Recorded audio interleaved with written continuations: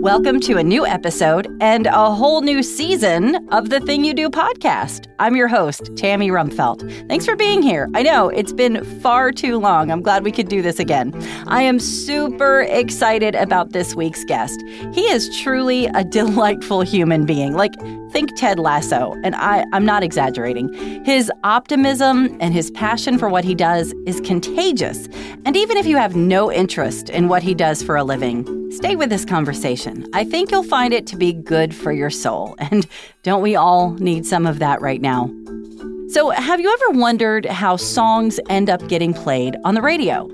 Have you ever been listening to the radio and thought, why this song? Who decided that of all the songs and all the musicians in the world, that this is the song that should be played on this radio station?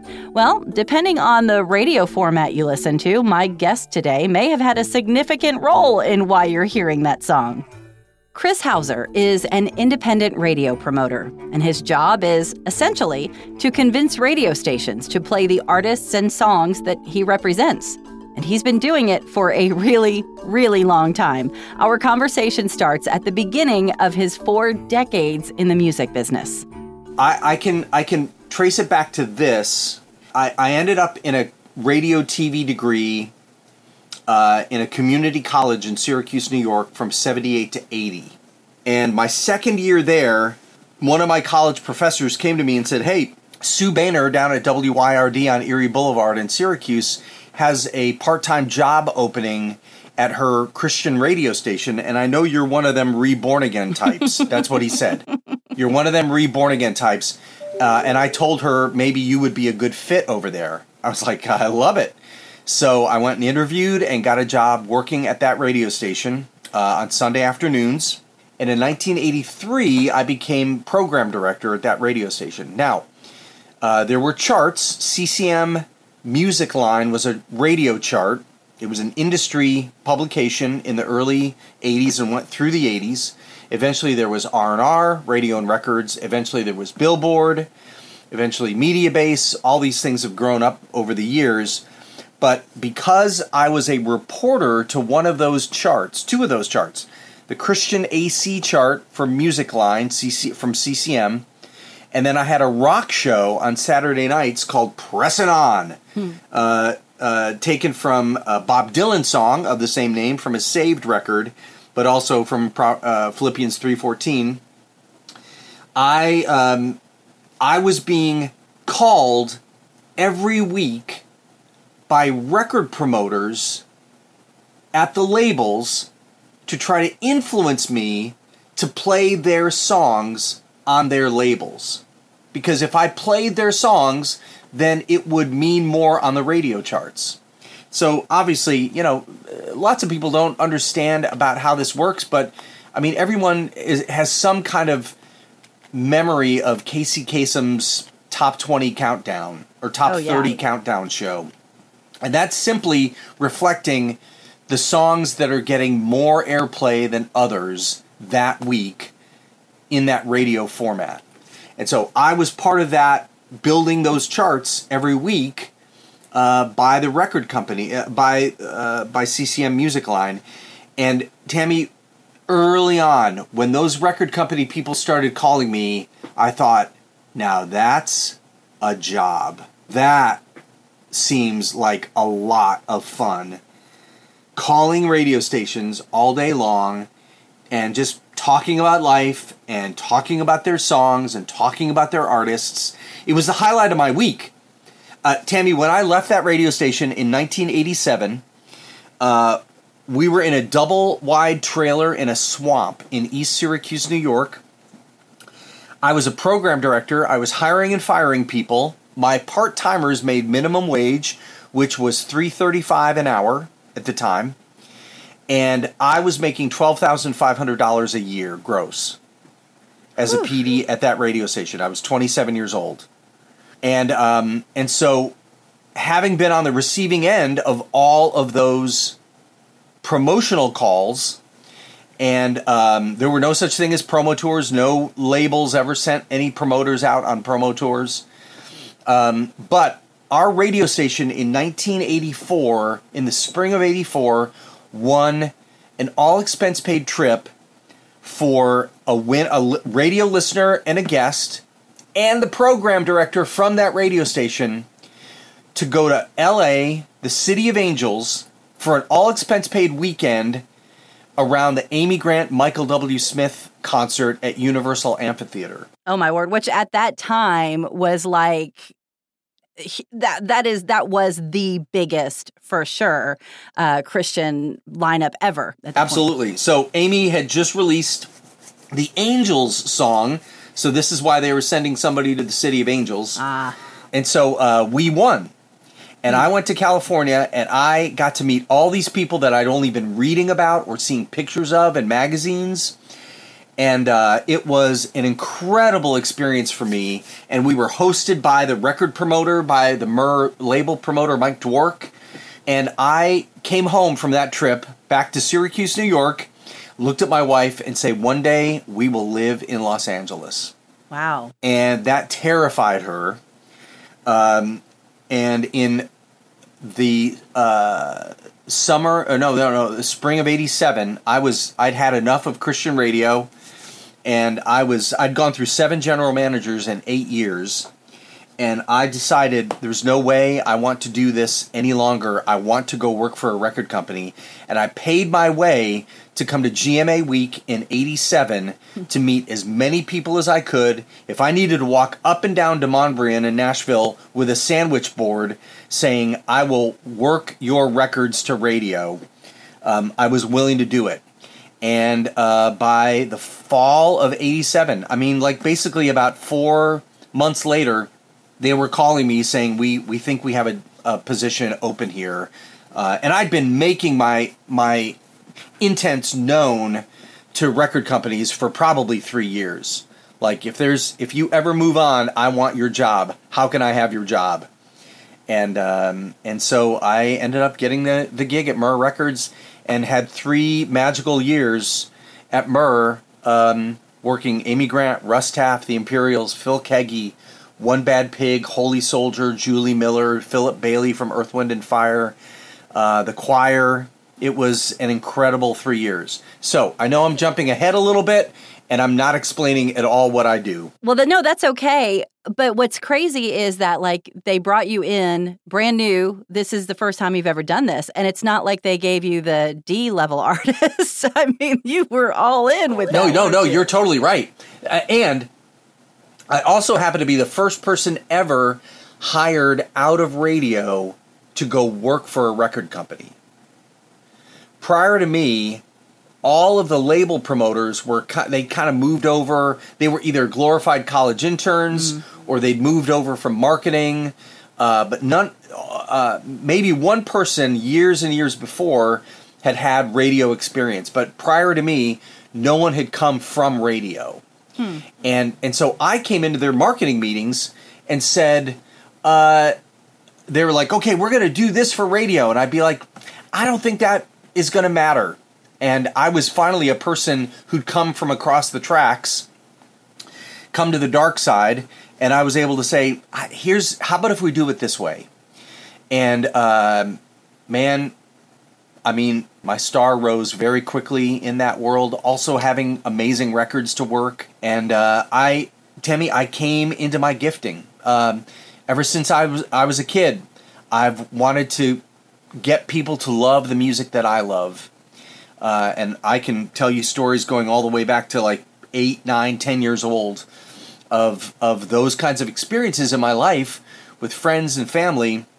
And so I've been able to turn this into a very, very wonderful career I'm now starting, now that it's October, I'm in my 35th year of doing this work. So I love the way you describe that, because really that is what a music promoter does. It is encouraging other people to love the music you love, and you get to do that every day. And you were clearly destined, because if you loved the calls you got as a program director from the record labels, I got to tell you, that's not typical. Most program directors are running the other way. Oh yeah, unless it's you calling, of course. They all want to talk. Oh no, that's very sweet.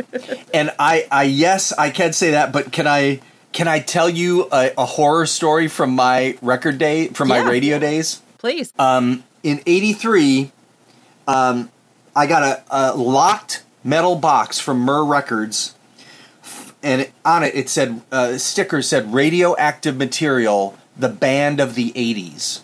This was early '83, and so there was no key. And so I just was patient. I heard other people like broke it open, but there was a 45 RPM record of a song of the debut single from a band called Whiteheart, and it was called "He's Returning" with Steve Green on lead vocals. Oh wow! And it was pretty rockin'. And so a week later, we got the key, unlock it, open it up, put it on. So within a week or two, the record promoter for Myrrh at that time calls me and says, "Are you going to play this Whiteheart song?" I said, "I think it's too heavy for us. The power chords, it's a little bit too rock and roll for the format that we're trying to program for." He said, "Well, are you playing Michael and Stormy O'Mardian's Praise His Name and See It Happen?" I said, "Yeah, I am." He goes, "They're basically the same song. Hauser, how do you even pick your records? I'll bet you stand at the top of a staircase and you have a stack of records and you throw those records down the staircase, and whatever gets all the way to the bottom, that's what you add for that week." And Tammy, I was so horrified. My face got so red from the embarrassment and the shame of it that my glasses actually fogged up. Oh. And do you think I ever wanted to take that guy's call again? No. Nope. Another time, I was all excited to tell this other label that his Kenny Marks record, "Make It Right," was #1. And literally, Tammy, in that time period in the mid-'80s, the charts were monthly. Now I could look and see how the chart is building every 5 minutes if I want to online. But back then, the charts were monthly, and so I was like, "Man, your song is #1 this month." And he'd already moved on in his heart. He was like, "Okay, cool. I really need to talk to you about this Cynthia Clawson record." And I vowed in my heart, Tammy, that day, if I ever get into this position, like I had a front row seat to the best and the worst promotion all through the 80s as to how to craft my career if I wanted.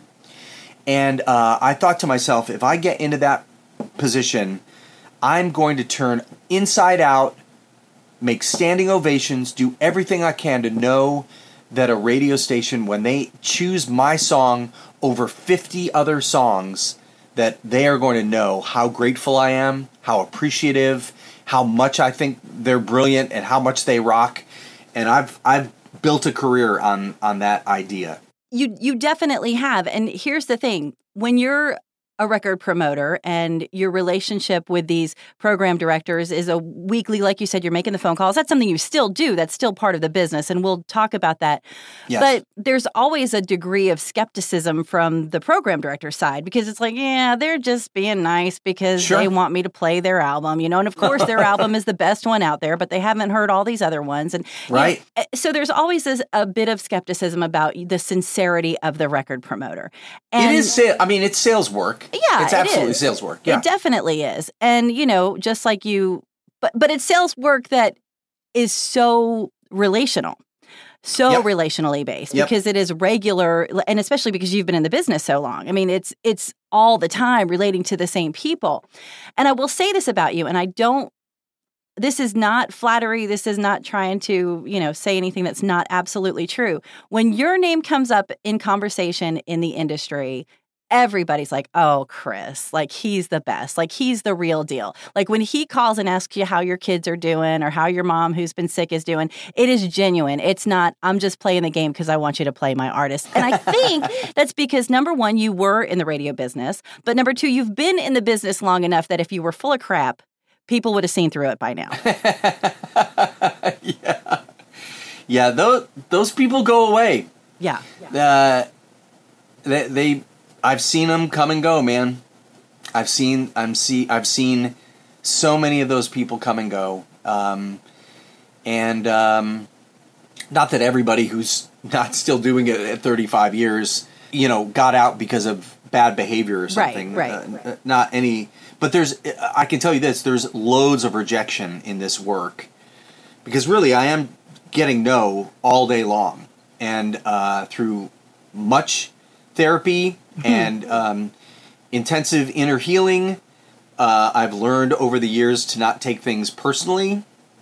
That if a person is not playing my songs, it's not because they don't like me, but that there's just, the competition is so brutal, and I know we're going to get into that aspect of it as well. Yeah, well, let's do that right now. So, sure. For people who are just completely new to the whole idea of this, they know they turn on the radio and songs play, and maybe it's crossed your mind a time or two, like, why does that song play instead of this song? Yep. Well, you and your role has a lot to do with that. So tell me about exactly what it is that you do.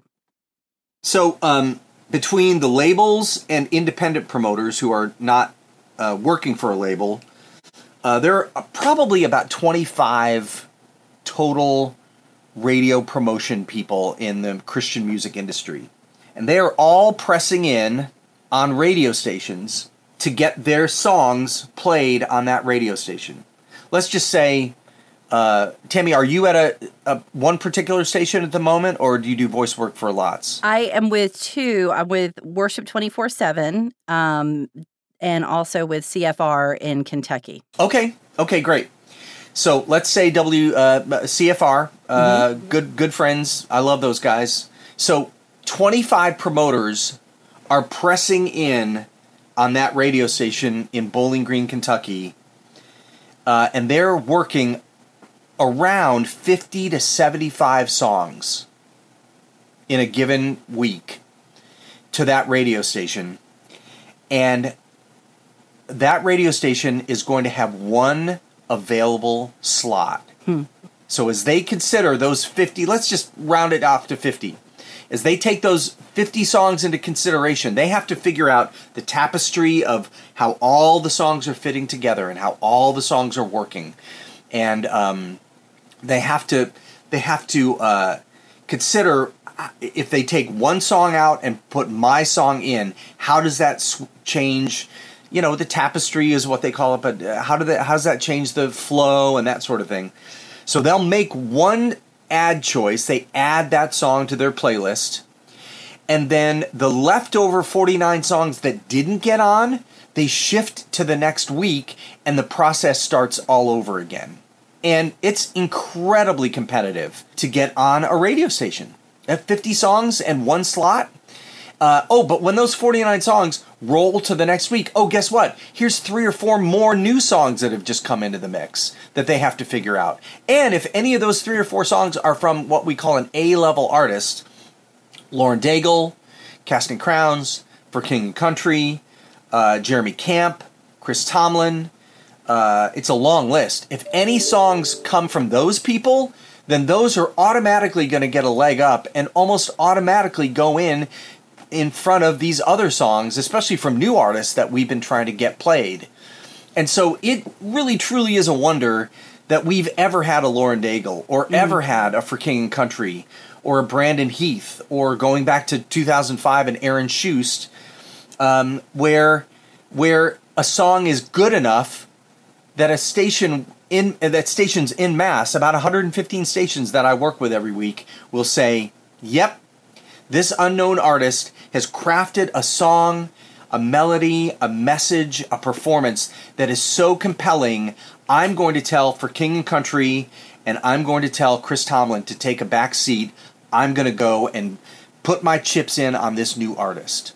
And quite frankly, I mean, that's the joy of my life, is breaking new artists in our industry. And I've been around a bunch of it over the years.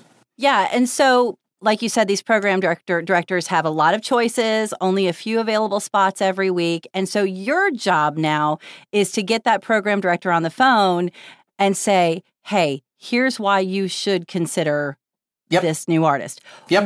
What can you possibly add to to the song and to the reputation of the artist? What is it that you can bring to the table? It's I have to believe in the song. Mm-hmm. When I worked for 2 different record companies, I did not believe in some of those songs.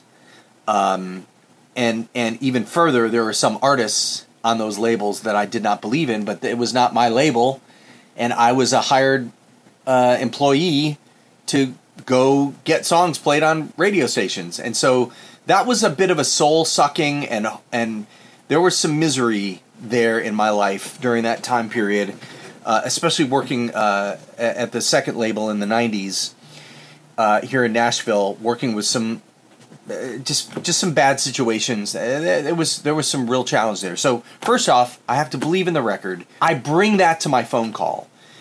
Because I'm independent, I turn down the records I don't love. I turn down the clients or the artists that I think are going to be too high maintenance and not happy with my work. And so Tammy, I tell people that I make a great living talking to my friends all day long about music I love. I love that. But it definitely took a career of establishing yourself and your reputation to be able to get to this point. Yes. Yeah. And so there's a joy and a breeze already in the interaction that I have with these people. First off, I always can go back and think about, I was in this chair. I was in that chair. I know what it's like.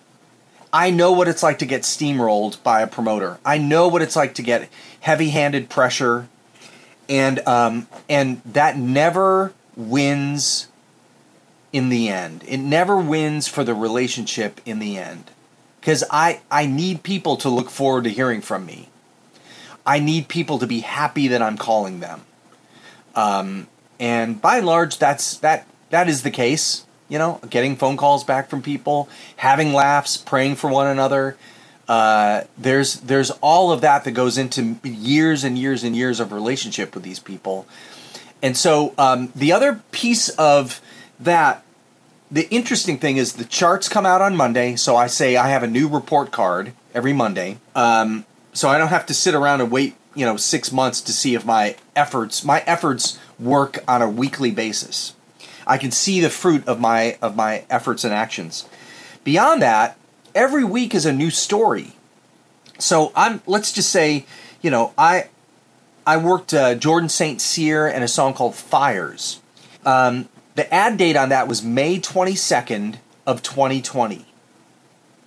It took a year to go top 5. He was an independent artist when we started. There was enough activity going that a label, BEC Tooth and Nail, signed him to a deal in the fall, and then they assumed the promotion and the expenses and that sort of thing.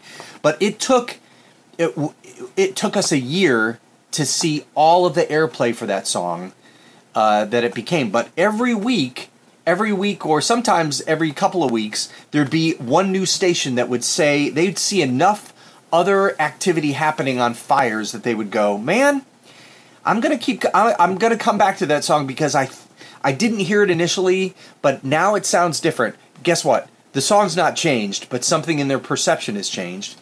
I'm gonna come back and then I'll go, hey, now I've got KLTY Dallas playing. Now I've got KCMS Seattle playing. And then these other stations go, oh, they're playing it now? Oh, well, then I take it more seriously. Then a month later, when those stations are saying, my gosh, our numbers are through the roof, our research is through the roof, our audience loves this song, then it's like, Tammy, it's like shooting fish in a barrel. Eventually, it becomes easy or easier because I've got I'm surrounded by a great cloud of witnesses who are backing me up and saying, yes, this song is a hit. And so there's that kind of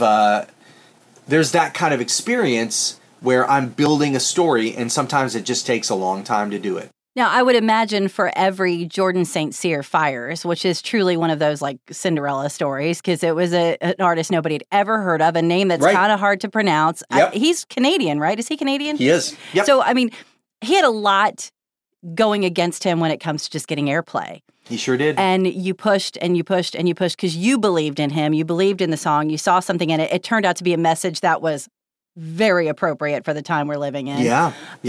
But I would imagine for every one of those, there's probably 150 that you push. Well, maybe not that quite that many, but there's probably quite a few that you push and you push and you push and you stay with, and then it just never happens. Yes.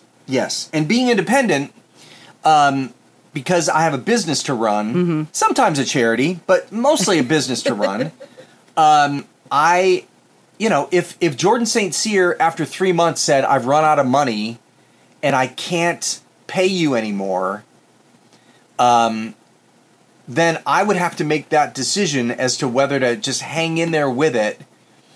Or if he said, I don't have any more money, but I'm hoping BEC is going to sign me in the next 2 to 3 months. Can I ask you to keep working this, and we'll write you into the contract or something? Or then I would have that decision to make in that time period, and that would just come down to what does the rest of what else is coming at me? What's my workload look like? How connected do I feel to the artist and the manager? And I probably would have said yes to Jordan in that position. But sometimes people will just run out of money, or I'm meeting with a independent artist this afternoon. We have not gotten very far, and we're probably going to have a decision. Going to make a decision to pull the plug on a song that after 3 months has just not gotten enough action to keep moving forward and keep throwing good money after it. And so there are those decisions that get made on a monthly basis. That's got to be brutal, especially telling that to the artist. I mean, it's their baby in a lot of cases, and you're like, yeah, nobody likes your kid. Sorry. I know. You've got an ugly baby, man. And but I've never signed on to work an ugly baby. Right. I've never signed on just for the money. I as an independent since 1998, I take a record because I believe in it, and I'm going to keep going until I mean it's a little bit cynical to just say, until the money runs out. I don't live it. I don't live that way. But if there are means, then we keep moving. We keep moving ahead. And sometimes, sometimes it's worth failing fast to go like after 3 months, just go like, man, we just could not turn the corner. I believe in it. You believe in it. But I just could not with the competition, with everything else that's out there right now.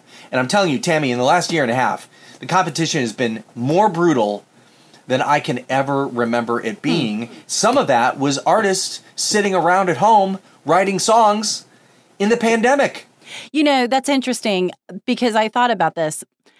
During the Black Plague, that is kind of what spawned the Renaissance, right? And I've thought that this period of time, people being stuck at home, people dealing with hardship, this is going to produce a lot of great work from people. I really believe that. Yes, and it has. It absolutely has, but it's also made for a worse competition than ever. I mean, truly great records are getting put to the back burner. I mean, truly great records from artists that, like one artist in particular that I think could be the next big thing, like a massive star in our industry. People are so slow to get to this record because they've got so many other A and B plus level artists that they've just got to get on the air.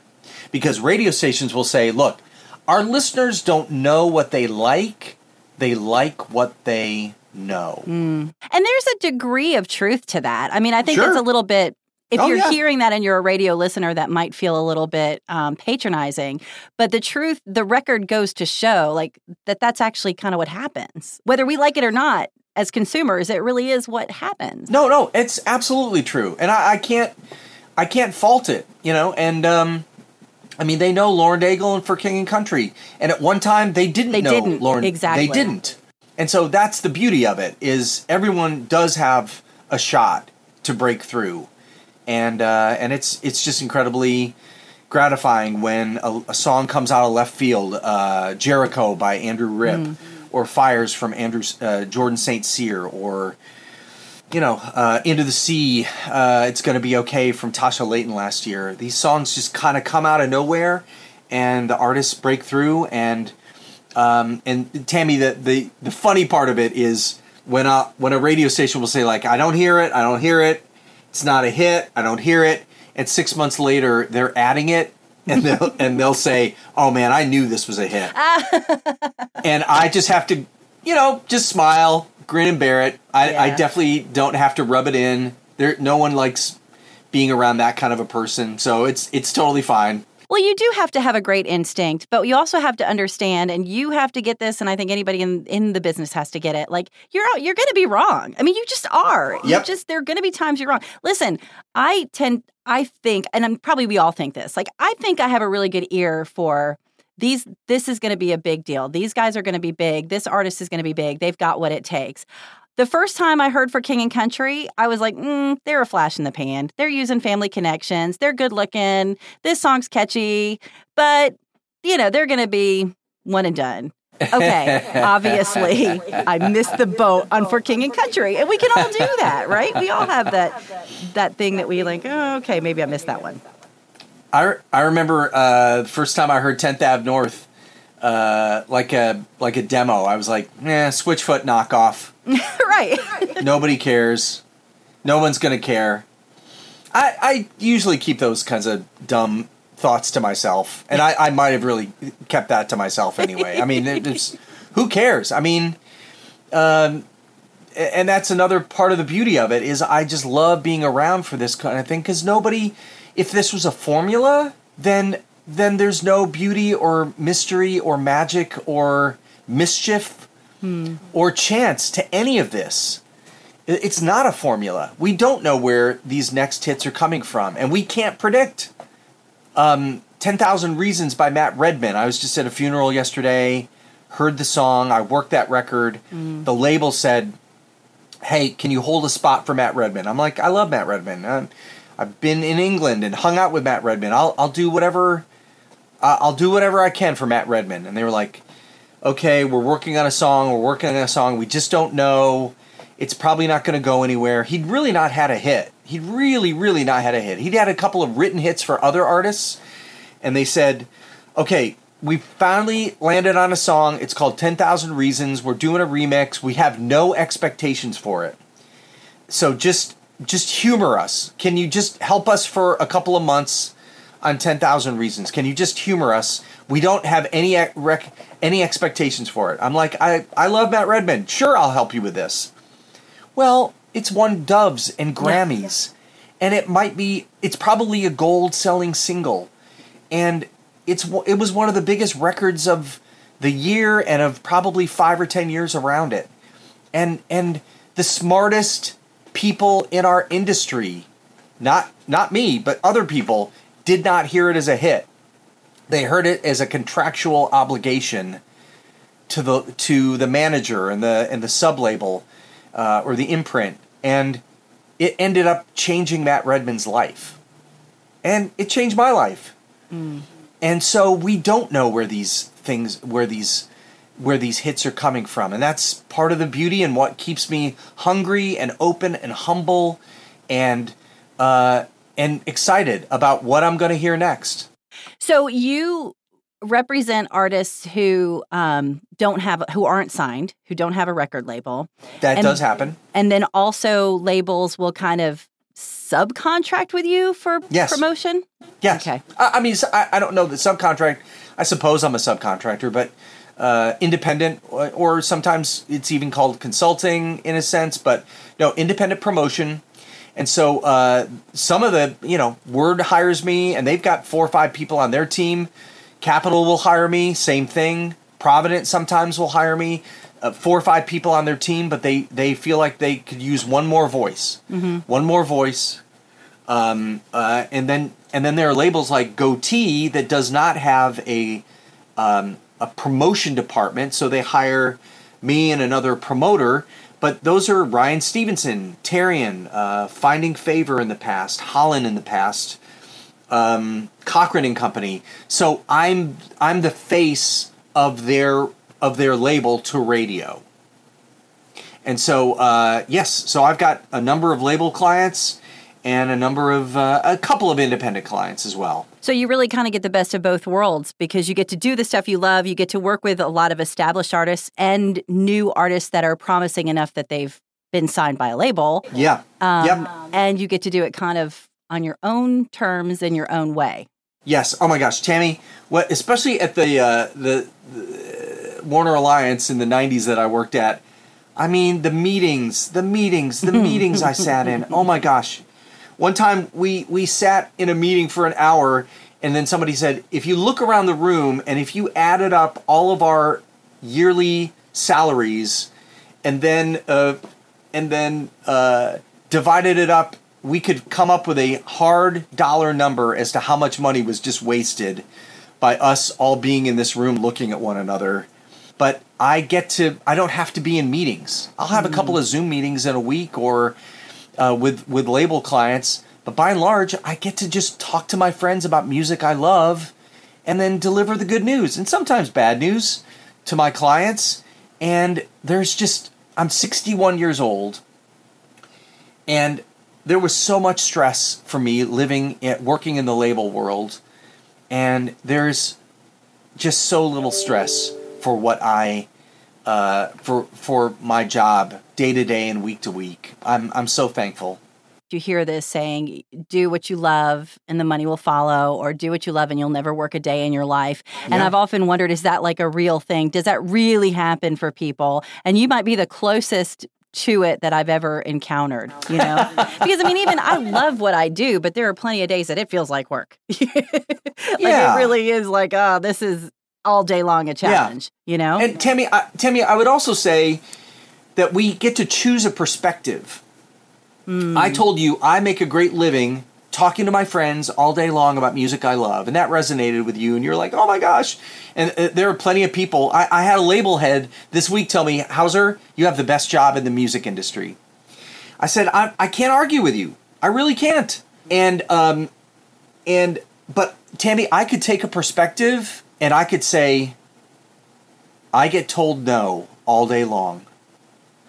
I leave messages for people all day long. I sit on hold sometimes too long.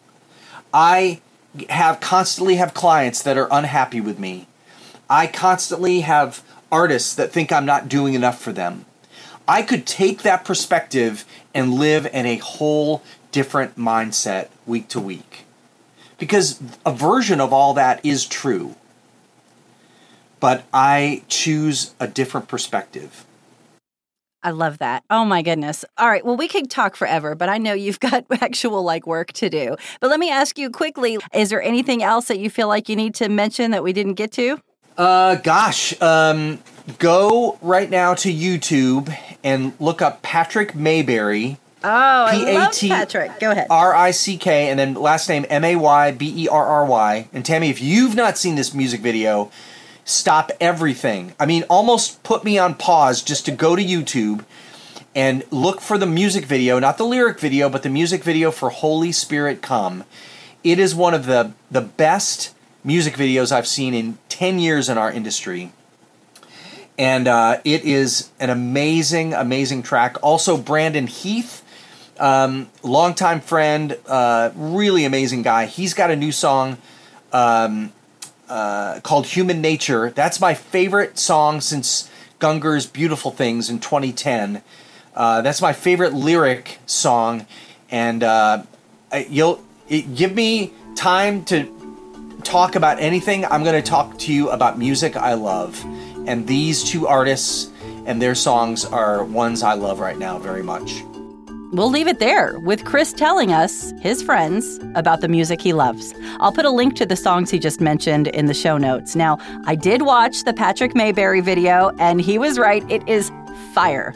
Again, a huge thank you to Chris Hauser for his time today, and to you for listening to this episode of The Thing You Do. Let's do this again soon. And don't forget, you can listen to previous episodes of the podcast pretty much anywhere podcasts are found and at thingyoudo.net. Finally, if you have an interesting job or you know someone who does, send them my way.